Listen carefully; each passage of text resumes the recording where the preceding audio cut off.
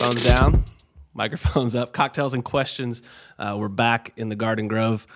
Thanks for tuning in. This is a little bit of a special edition. If you listen to the last podcast, we had a special guest named Anna. We decided she was way more brilliant than James Lanyon, so we kicked him out. Way more. So we got Ben Gaddis, Anna Gilligan. Where is James? Like somewhere in Italy or France. I have no idea. He's traipsing across the European countryside. Humble bragging. Yeah, exactly. With he told me just a backpack. Oh, His whole family has just 3 backpacks between the 3 of them. Well, he also texted me the picture before he got on the plane. That's a lot more than 3 backpacks. But he keeps texting glasses of wine and French bread, and we're schlepping it down. We here miss in him, Austin, but Texas. Anna's sitting in, and so we were talking earlier. She's got to. The only way you can match James is if you ambiguously reference your age and the fact that you grew up in either the 1920s or the 1970s or something in between. So if you can do that, welcome to the podcast. Yeah, close welcome. enough. Just round down. Okay, and if you just carry on the James tradition of tuning out when either one of us is talking. Okay, yeah. And then just say what we just said. You'll nail it. Speaking of what we just said, before we press record, we're talking about the WWDC, and I get a little nostalgic. So if you think back all the way back to the Worldwide Developer Conference from Apple. For those who don't know acronyms. Okay, yep, we got dinged on that recently, so thank you for clarifying. But this was, I think, 2 years ago. Was one of our very first podcasts ever, Cocktails and Questions. Was talking about it, and we got really excited because ARKit got released. And if you remember, I was holding multiple devices running around the building, drawing fluorescent lines in the air and all that shit. So it was fun, man. But you want to catch us up on what just happened? Yeah, it was a pretty big announcement. But when we had that event 2 years ago, and we kind of kicked off this podcast around it, I think one of the things that we talked about, and we were all sort of a bit bummed because there was no big hardware announcement. And these things used to be about hardware. And it's a developer conference, so you would think it would be more about software, but they usually were releasing new phones, new iPads, new watches that developers could take advantage of. We're just not seeing that anymore. And the shift has really gone much more to software. So we saw some interesting stuff around watch, the fact that the Apple Watch now doesn't need the phone as a companion. So it's really a standalone, and you can actually download apps from an app store on the watch, which is really new. And I think developers are really excited about that. There's some cool stuff it's doing in the health space, update to iOS. So they're going to iOS 13. But nothing really cool about it. It's just faster. So apps are supposed to open 30%, 50% faster. Biggest thing is dark mode, which is like huge burger, I think. When I read it, I got very excited. So if you know me, if it's black, I'm going to buy it. It's dark and all this stuff. I customize my Slack to be black and all this stuff, right? Noir.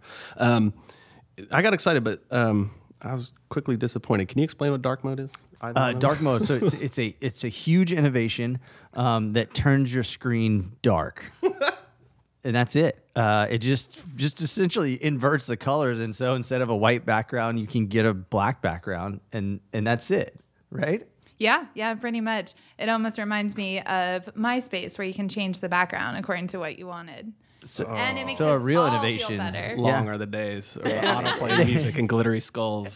Does that count as my dated reference? Yes, it does. Yes. How old is Anna? Yes. You never know. Yeah, I think you posted an interesting question on LinkedIn. It was like, is this all it is? And the first thing I thought of was this scene about 7-minute abs and 6-minute abs with something about Mary. Yeah. Like it's just if the entire internet goes nuts over dark mode, which is something that was invented years and years ago that you've been able to do on Android forever, have we really come that far where innovation is just that? Nothing really too exciting there. One of the things that was interesting that sort of slipped in that I thought was not as covered as it should be is sign in with Apple. So Tim Cook, man, that guy has been on this high horse around privacy, and they are just kicking Facebook's ass when it comes to that. It's just a dig over and over and over and over about how Google and Facebook are taking every piece of information they can and selling it. Even though I just saw an article that said Apple is extremely private unless you download an app. And then at that point, all your privacy goes out the... Everything's broken. So as long as you don't download apps, your phone is extremely private.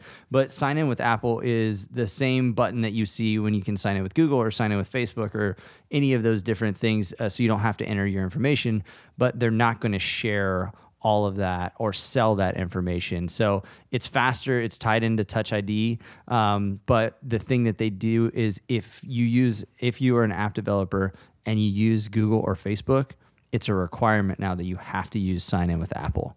So it's going to be everywhere. And it's going to be interesting to see who really uses it. And so what are the rules on, so my iTunes account is not tied to an Apple account or a Mac account or a Me account, whatever, right? It's tied to a Gmail account. Has they talked about that at all? No, I mean, I think as long as you have an Apple account, which you have to have an Apple device, right, to set it up, then you essentially have sort of your unique sign in. But all they're doing is they're not. It lets you log in, but it creates what was kind of cool is it actually creates a separate email. I saw that. Yeah, for every app that you log into, and so because those developers have to have an email address. It creates a 1234567 at apple.com for Brandon. And then don't give away. That's Sorry. That's his social security number. But then they can actually send you emails. But the second you don't want those emails anymore, Apple will just delete that address. Yep. And it forwards it all to your original email address. So the developer never knows who you really are, which is kind of cool. Also kind of tough if you're a developer. Yeah. That's all right. Yeah. I guess I was listening to this podcast this morning. Friend Scott Galloway over at Pivot, and he was kind of railing against how Facebook are fucking liars, to quote. And he essentially said that they are the Trump administration of the software world, which I thought was an interesting. That's a good. Yeah, he's always got something. Yeah, man. I mean, he's fantastic. But you brought up something about trust. Why you inherently trust Apple? You got any thoughts on why that might be? They just paved the way. I mean, I don't think it's that we trust Apple. It's they have something we want, is what we hear from a lot of people. Oh, that's interesting. Yeah. They have the experience. They have the app information to track our package, text our friends, do whatever. So as long as we can get what we need to get done quickly, we hand over information. That makes sense. So of the things that were released, what did you like? So you kind of like privacy. You shit all over dark mode. Did anything?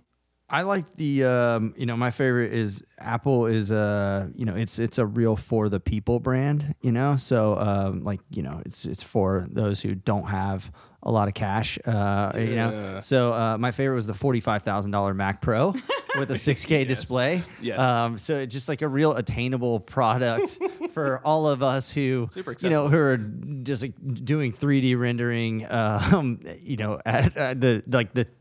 the words that they were using, like teraflops, and it's just got nothing. But it's such an Apple thing to do. They create this thing that everyone sort of wants. Like, I want a $12,000 6K display. I don't know why. I don't even know what 6K is. Yeah. And the monitor stand for this thing, the stand is $1,000. Yep. It costs more than a regular MacBook. Yeah, I saw this thing. It's like, here are all the gaming PCs you could buy for the price of the stand. Yeah, and a Mercedes. Yeah, like you can for like $45,000, you can actually get a Mercedes. For God's sakes, the company. Yeah, why not, dude? All right. So what else happened? There's a couple other headlines that came out of this. iPad OS. So I thought this was really interesting. So if you talk about, I think we need to talk about what this signals and where Apple's going. But iPad OS is a specific, for the first time, a specific operating system for the iPad to use and leverage more of the screen design and real estate. And so there's some simple things like the fact that the home screen is much more customizable. You can pin widgets to it, but you can also now run multiple apps.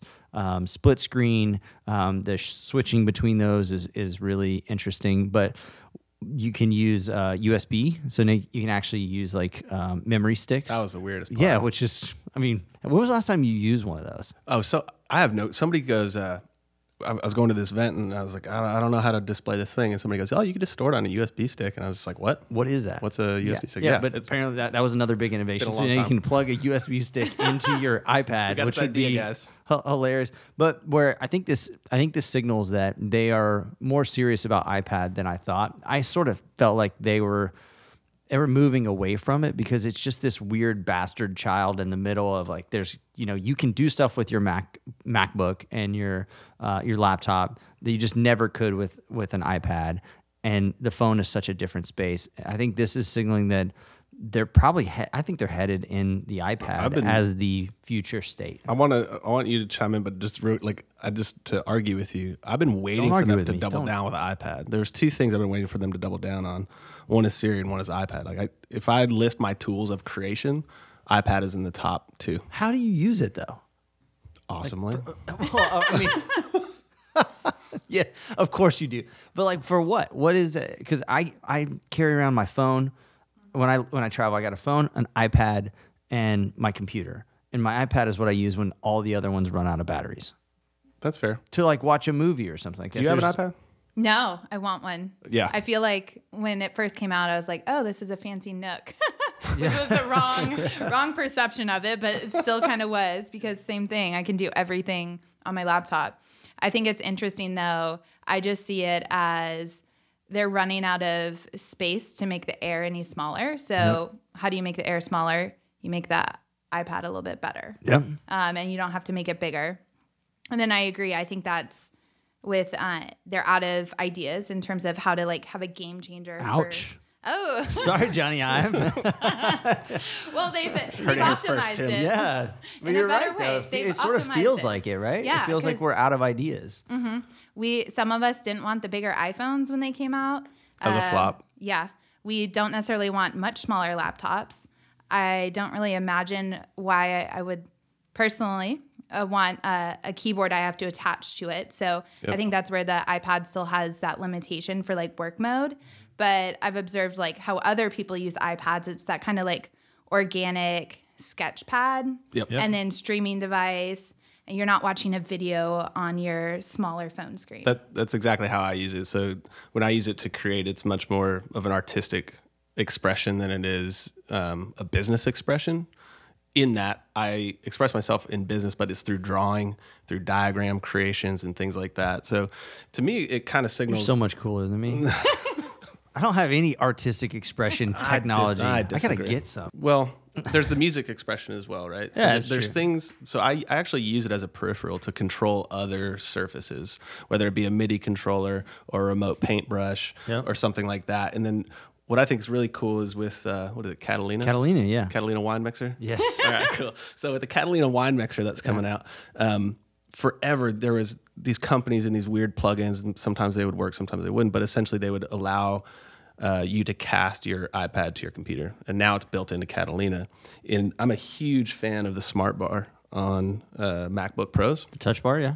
Oh, it's huge. It's a game changer. And anybody who doesn't like them, they're a Luddite, and I can't deal with I got those rid of people. mine. Yeah, I know. See, same.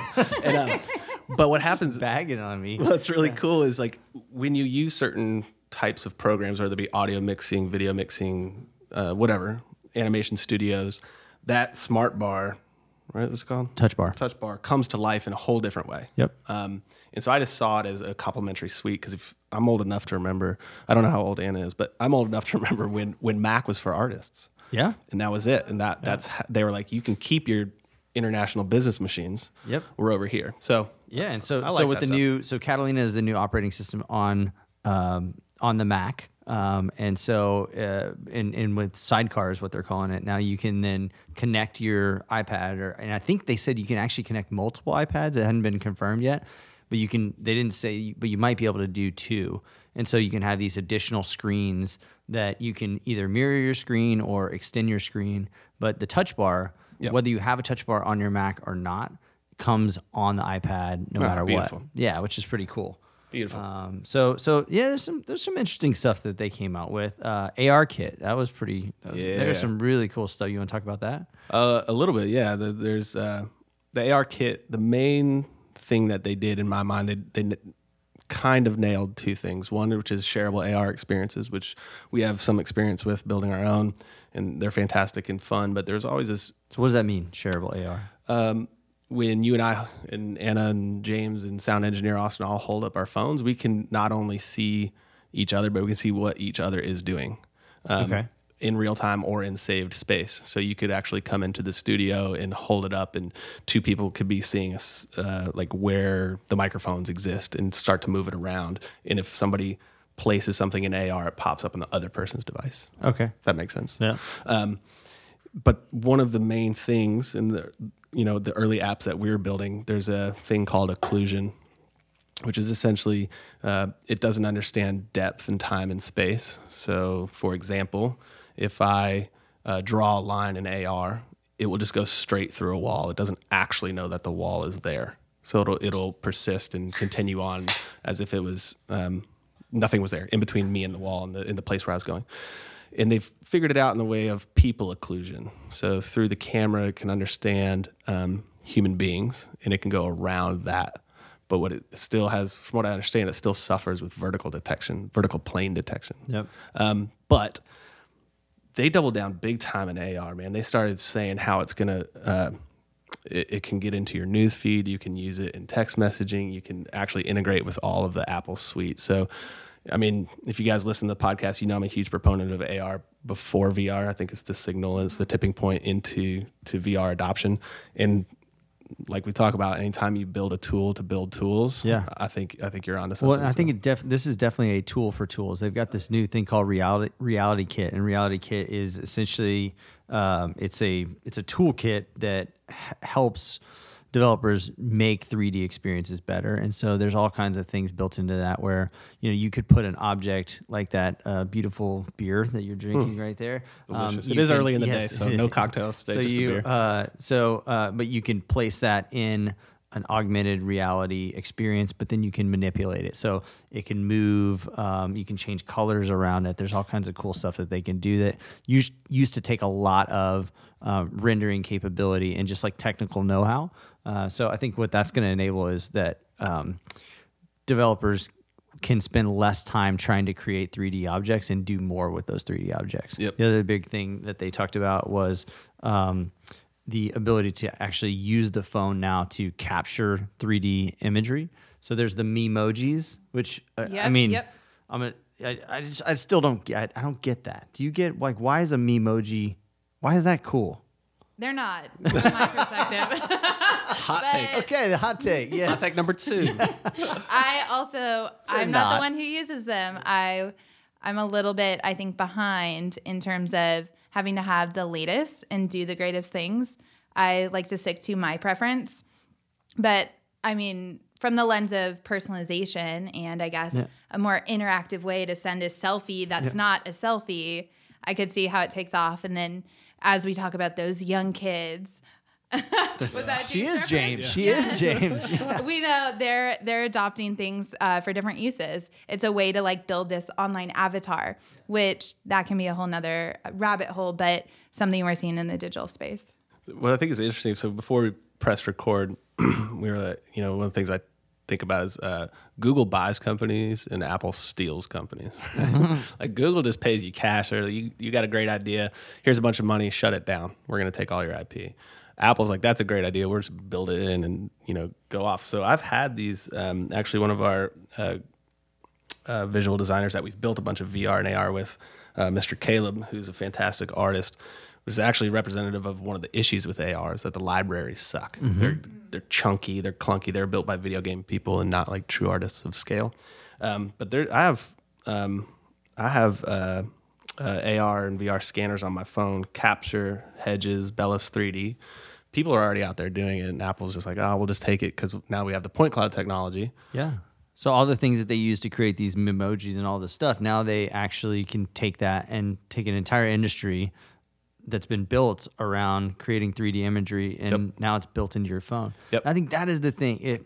That is it, because I get really down on this lack of innovation and like this running out of ideas. I feel that way because I used to love. I mean, we used to sit around, the entire office would wait and just look at the WWDC live tweet, live blog, like video stream. And now it's just like, nothing happened because the hardware doesn't evolve. But I think what we forget is that there are entire industries that used to be driven by the things that are now just like one small feature in iOS, right? So the fact that you can do 3D motion capturing, that would cost you $100,000 in a full studio setup, months of work, and now you just point your phone at it, and you've got this this entire capture. It's pretty wild, man. I mean, it excites me. Yeah, I'm fucking no, happy. it is. I just have to remind myself. Well, just real quick, and then I want you to talk about your maps deal. Sometimes people forget that innovation is boring. And so when I talk about innovation, I constantly remind people of that, because sometimes it's this back-end process solution that is mind-numbing to most people. And when a lot of people say innovation, it's this, oh, I've never thought about that. And it's all customer-facing experiences. But sometimes it's just the mechanical engineering of a camera lens or a chip or a processing unit, and which would, honestly, I'm about to fall asleep just fucking talking about it. I was going to say. I think all the blood just left my body. I was like, I can follow See that. the eye roll that Anna just had. So you got a hot take number 3 of the day. So one, Apple's out of ideas. 2, Yes. Moomojis is dumb. Yes. Yeah, and so number 3, I was talking with someone on our IT team, and he had a couple of good things to say. They watch it, they live streamed it. But one of the things he pointed out is if we pay attention to the updates they had for Maps, is they're rebuilding the infrastructure. So for a lot of us who use Google Maps, I'm unfortunately not always one of them. I'm a little bit behind, but we know Google Maps is the better one. Waze is the better one to get us to where we need to go. But if we talk about why they're starting to build that re-infrastructure, it was pointed out self-driving cars. And the difference is they're not starting with the vehicle. They're not starting with the hardware, as we've been talking about. They're starting with the software. Yep. So when the vehicles come out, they actually have a network that could be usable. And so, of course, we'll see how it rolls out. We'll see how it plays out. It's a lofty goal, but it was interesting. Yeah. Well, I mean, you remember how bad Apple Maps was when it started? Like when the Oh, yes, I do. when like the Golden Gate Bridge just like ended in the ocean. Man, It was. Anna was like, I was like, dang, I think you're onto something. I was like, but I seem to remember a time. Yes. So I went back real quick. There's a great article, Most Epic Fails of Apple Maps. It's on Forbes, published in 2012. But in 2013, they had to push a quick release update to their map because 2 people drove across a runway of an airport. So that just goes It back happens. to, It happens. I mean, to a certain degree, yes, I guess that is a terrible, terrible use case that they have to solve for. But maybe they're actually helping people help themselves by not relying on their map. Through Darwinism, it's like I mean, what did you have to do to like what guard post and how did you have to cut a lock with bolt cutters, like get onto the runway? Yep. It's not like there's just an active runway that's at the corner of MOK and Lamar. No cones, just go for it. See if you can make the gap. So It's like Grand Theft Auto in yeah, real life. I mean, I don't know, I man. don't know if I blame that one on Apple, but People will be people. yeah. But I do like the fact that they're updating Apple Maps. I think that's great, and the fact that they're updating CarPlay, because I use Apple CarPlay about 27% of the time when it works. Okay. So I have to plug in Apple CarPlay, which is just a real pain in the ass. I don't know why it doesn't do it through Bluetooth, but I do it, and 1 out of 4 times it actually works, and it's awesome. And the other 3, I spend angry for my entire commute, just wondering what did I do wrong this time. It's it has about the same success rate, I think, as Siri. So we're coming up, but we haven't talked at all about iTunes, which is one of my favorite announcements. R.I.P. Yeah, man. So we talk about advantages, disadvantages, strategies into marketplaces, and when I look at iTunes, at least to me in my mind, they were first mover advantage and completely redefined what online streaming music was. And it gave the birth to all sorts of expectations, all sorts of platforms, all sorts of economies. And they killed it, and I couldn't fucking care less. I don't actually, it doesn't matter to me. And they're like, oh, iTunes is dead, long live these 3 other things. Yeah, but Apple 2 of them Music, already Apple existed. Podcasts, and Apple TV. What is that? I don't know, man. I think iTunes was such a cultural thing. It's like it's where you went, but it was how it became this catch-all. It was like where you set up your iPhone. It was this thing. That's the first thing you did. Yeah. Is my music here? Yeah. Well, Did it make it from my iPod? Yeah, and I was going to say, actually started from my perspective with the iPod. Yeah. Yep. You wanted the iPod because you could get the best music, and then it was the thing everyone had. Yep. So, I mean, once they ran out of the device being the entry point, they then let in other people who did it better in terms of having music to stream. You bring up an interesting cultural deal, right? So I remember the first iPod when I bought it, and it clicked when you moved the wheel around and had all this shit, right? And then I remember I got an engraved mini iPod at one point in time and all this stuff. The Bono edition. I want to talk about where they fucked up. I think that might have been the As first a step. downfall of it all? First step. Yeah. Well, no, but I think It wasn't when Steve Jobs died. It was when they did the Brandon deal did with not Bono, get the and then engraved. You and woke that up- U2 song keeps playing on my car, even though I never downloaded Yes. it. For those of you who don't know, a few years back, maybe 10 or so, U2 partnered with Apple, and they essentially forced everybody with an iPhone who had iTunes to automatically download for free a YouTube album, whether you wanted it or not. So you went to Just bed. one song, I think. Everything was great. Was it just one? Yeah, it's just one song. You went to bed. Everything's fine. The world is normal. You wake up. What the fuck is this? Yeah, and then I got U2 playing every time I pick up my iPhone. And now they're talking about privacy. Yeah. It's like without irony. It's a little strange to me. But one of the cultural things I was talking about is there used to be like iPod parties at bars and at restaurants, and you would like submit your full iPod like you would a jukebox. But now it's on my phone, and I don't know about you guys, but nobody touches my phone Yep. ever. Yeah, it's not a shareable device. And I wonder if that was the start of the downfall. I don't know. I mean, since then, they've become the most valuable company in the world. Of iTunes, They're really slowing down. of iTunes. And- God. Of iTunes. No, it maybe. What do you think? Oh, no. So I was going to say, we need to go back to business valuation, but the cultural reference, I thought you were going to talk about how everyone wanted the iPod once it became like the product. And then it became the headphones with the ads that were so memorable white for so cables. long. Yep. And now it's those like creepy AirPods, which are actually extremely Amazing. useful. I can't Yeah. hear you. My Yes. AirPods. What'd you Sorry, say? double tapping my ear. Every time he does that, I think he's trying to tell me he's busy. So there's Or that he's deaf. Like he's like, come Yeah. on, like, what are you doing? You know, You're I touching can't hear your ear. shit. Yeah. Gesture control. So as we talked about, there wasn't a lot of exciting products in terms of cultural references. I'll be curious if there is something next. Well, I think what's next is Siri. That's the one good thing that I saw coming out of this. I yell at Siri all the time. She is, the butt of countless number of jokes. But when you look at it, they've doubled down in HomePod. They've talked about how they're going to be more natural language processing. They're going to do voice detection so that Siri can actually understand the difference between who's talking to her. And then that piqued my curiosity. Look back past few quarters or even a year, they've stolen some really key people from Google. And oftentimes, I think James and us were on the record of saying, what are they doing? What are they doing?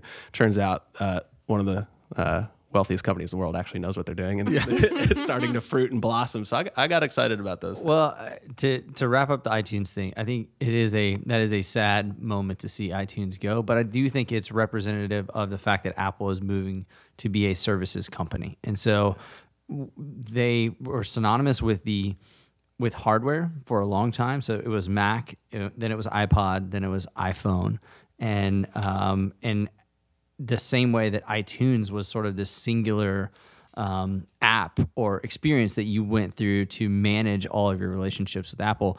Now they're a totally different company. I mean, they have Apple TV Plus, they've got music, they've got news, they've got all of these different services that you can provide. And so what I think they're trying to do is take this broader approach and say, we are not one piece of software through which you go through iTunes to get to your relationship, but we've got all of these different things. And it's this sort of unbundling of services that we're seeing, Disney do with, they've got their Disney Plus, but they've also got ESPN. They're not creating all those things together. And I think you're going to continue to see Apple launch these new experiences, and they had to kill iTunes for that to make sense. That's an interesting take, man. I viewed it like a Evernote play, where when you become everything, you become nothing. Yeah. And I didn't think about the Disney corollary. I thought about Disney properties in terms of like copyright and IP, but you're right. I mean, they own 72% of every media. They own Hulu now. Everything. They own everything. Everything. They took it all back as well. Yeah. They took it off of everyone else, and they're like big middle finger to everybody, which is kind of cool.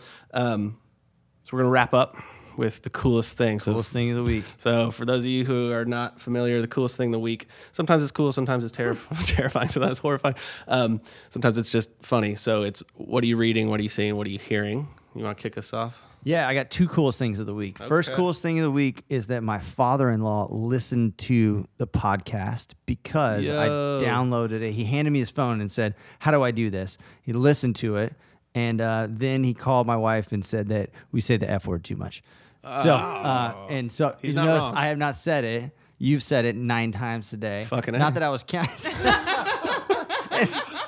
Sorry. He said, someday your children will listen to this. The only thing is, no, they won't. But I'm glad he listened. That made my week. But the coolest thing I saw was that MIT created, through a partnership with Steven Schwartzman, who used to be the CEO of Blackstone Group, multi-billionaire. I think he donated, I don't know if it was all him or a group, but $1 billion to create an entire new college. I think he donated $350 million of it. Entire new college at MIT focused on AI. Okay.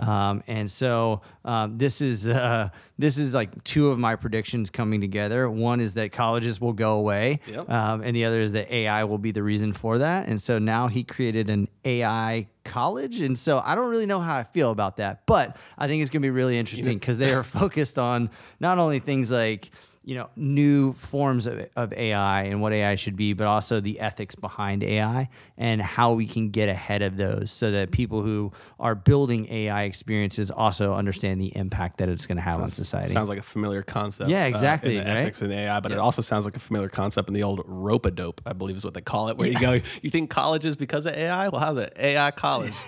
Deal with that. Smart asses at Cocktails and Questions. Anna, what you got? What do you got? Yeah, so I think what's really interesting, I'm really hyped on the topic of longevity. We see it happening a lot in Silicon Valley as biohacking specifically in that trend. But we're starting to see Like a when lot Peter Thiel's like, isn't he like drinking the blood of young people or something? Yeah, I like can't wait to do that. Oh God! I can't oh God. wait. Well, yeah, and now they have like the pop-ups for IV transfusions Yep. if you go out the night before. I'm getting one on Sunday. Yeah, don't just drink water. Yeah, do that. And then Andrew Dorsey, a Twitter guy, was talking Jack about Dorsey? Oh yeah, Jack Dorsey. Wow, Whatever. Memorable. Andrew Dorsey's We can- twin- we can- twin brother. We can edit that, right? We don't edit. We don't fact check. Andrew Dorsey is Jack Dorsey's dimmer brother. That's What? Yes. It's all Yes. Yeah, clearly very memorable for this young generation. Go play the age card the other way. Fair. Oh, yeah. He does intermittent fasting. He's been on record talking about it, and that's related to biohacking. But I think to your point, what's interesting is there are almost these feeble attempts for us to try to keep up with this machine age that's not going to age. And like, how do we try to extend the wisdom as we kind of blunder through our earlier years? Love it. The longevity thing's fascinating because there's a few people talking about it and thinking about it, but everybody's about your body. It's about your skin. It's about your heart. It's about your ability to do this and that. But nobody's focused on your brain. And so when I think about it, and you think about stem cells, right? So at some point you can just get injected and all this stuff. But if your brain's rotten, what's the point of it all? I think we're going to miss the singularity. I think that everyone in this room will miss it, but not by much. That's my prediction. Oh, Bold. that is a hot take right there. But okay. I mean, it doesn't really matter because we won't be around. yeah, again. exactly. It's like all the predictions I make. So, Nobody's really listening. just into the abyss, just shouting into the abyss. But me and Andrew Dorsey just chewing on That glass. guy's a real genius. So one quick callback into the WWDC. The coolest thing I saw this week was in the Design Awards of 2019. So every year when they do this, they say these people are best in class for design, primarily on our platform, shocker. But these people win. And there is one that really stuck out, which is called Butterfly IQ, which is approved by the FDA to essentially enable mobile ultrasounds on the go. So you have to buy a special wand and you download the app and all this stuff. Any guesses on how much the wand may cost somebody? Okay, $2,700. All right, well, it's called a probe, so it's not Okay. a wand. Get out of Harry Potter. It's called probe, which is, I'm with you on that. It's a terrible name. Anyway. Bad positioning. $2,000. One use $2,000 for a probe, and one user's $420 a year. But proof that they're big on where they're going to go. One probe, $2,000. 10 users, $1,200 a year. It's a pricing structure. But what it signals to me is the quality and sort of regulation that goes into hospital grade equipment is now finding its way into your pocket, which is both terrifying but exciting, especially when you get into people who work and can't afford all these doctor visits and all this stuff. I mean, you're gonna have to go understand how to read an ultrasound. I'm sure they'll provide you documentation, but I thought it was cool. Introducing a new segment on here. What are you reading? I recommend that everybody read The Utopia of Rules on Tech, Stupidity, and the Secret Joys of Bureaucracy. That's what I got. Cocktails. That's the title? That's the title. The Utopia Okay. of Rules. All right. All right. Does not exist. Cocktails and questions. Ben Gaddis, Anna Gilligan. Any parting shots? What about our favorite book? Yeah. Oh, that's next week. All right. Just kidding. What are you reading? I'm reading a podcast right now. It's called After On, so go check it out. Okay. There's an After On podcast. I love it. Deep dive on all sorts of things from the future of AI, the future of weaponry based on AI. But the best one I listened to was there's a whole group called MAPS, who I know you talked about, who's using MDMA to treat PTSD patients. And they have, in many cases, a 75% success rate curing PTSD by using low dosage MDMA, which is pretty cool. God bless MAPS. What do you got? That's awesome. Any good books? Yeah, so I'm reading currently How to Do Nothing. So a little bit of an oxymoron in It's concept, awesome. Yeah. but it's really inspired, I would say, a lot of things already. But the premise surprises me against the title because it's very much about how we focus our attention. So we talk about all our digital devices, night mode. It's how we can actually think among all of those distractions or just to-dos, basically. I love it. Cool. All right. 3 good books, 1 mediocre podcast, 5 hot takes, cocktails and questions. Ben Gaddis, Anna Gilligan, thank you for your time and guest appearance. For everybody in the studio, be good to yourselves. Be good to one another. Bye.